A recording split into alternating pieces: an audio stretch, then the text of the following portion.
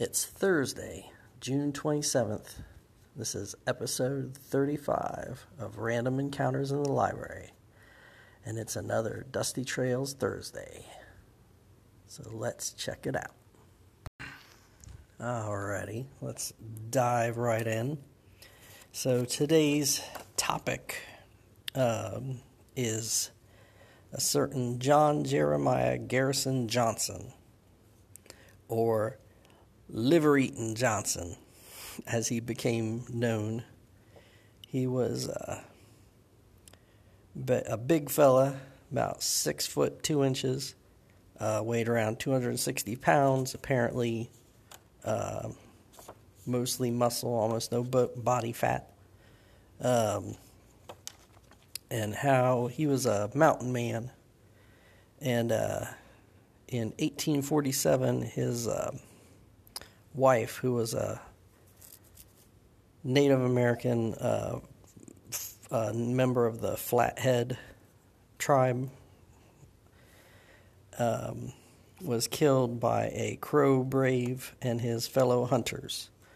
And so Johnson had been out doing something, came back, and she was dead, and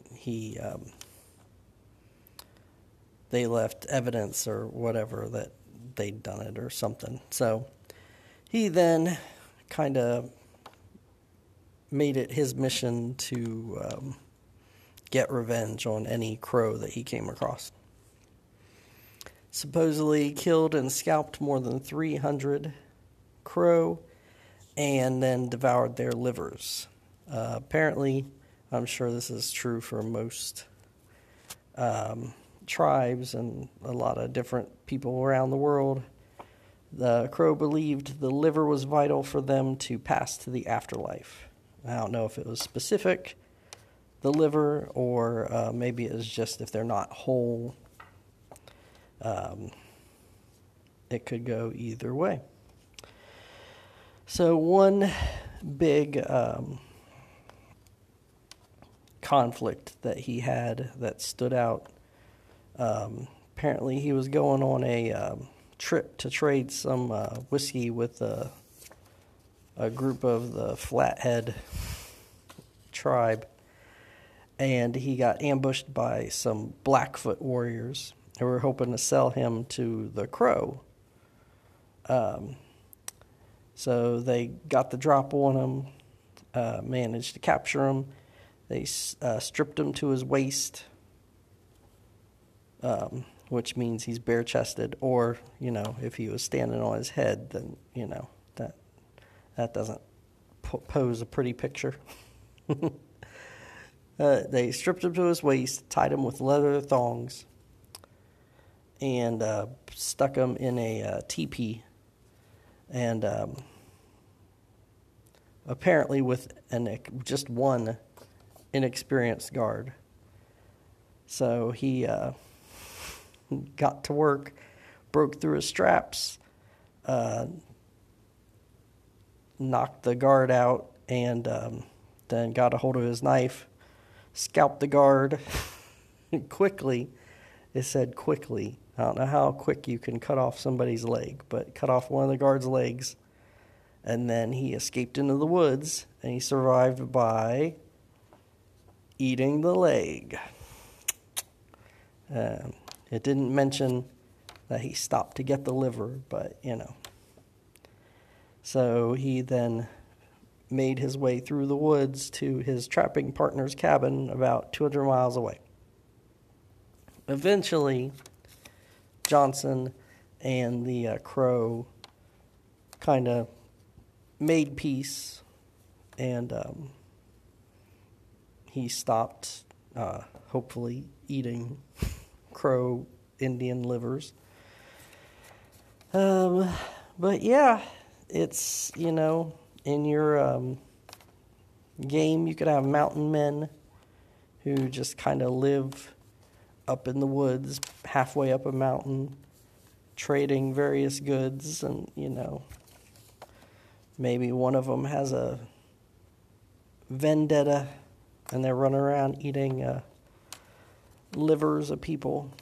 Or in the classic X-Files, I believe it was a two-parter with Tooms. One was called Squeeze and one was called Tooms, I think. The guy that